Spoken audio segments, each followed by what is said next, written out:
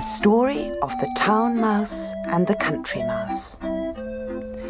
Once upon a time, the Country Mouse invited his cousin the Town Mouse to stay with him. The Country Mouse lived all alone under a thick hedge at the corner of a large field.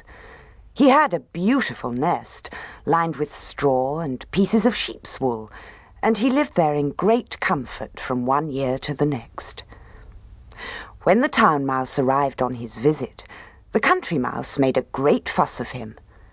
Even before the Town Mouse had arrived, his cousin had spent long days cleaning out his nest, finding new straw for a fresh lining, and generally making the nest as good as it ever was, and perhaps even better. Then he wandered about collecting grains of wheat and barley and oats, taking load after load to his nest. Then he searched in the orchard and found lots of little apples that had dropped from the trees, but still had lots of juice in them. Finally, he ran across to the farmhouse, and there he found some cheese rinds and half a loaf of bread.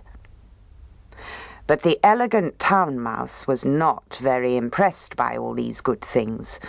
He looked down his nose at the food and only nibbled at it. Most of the time he was telling the Country Mouse about the food he ate when he was in his own home.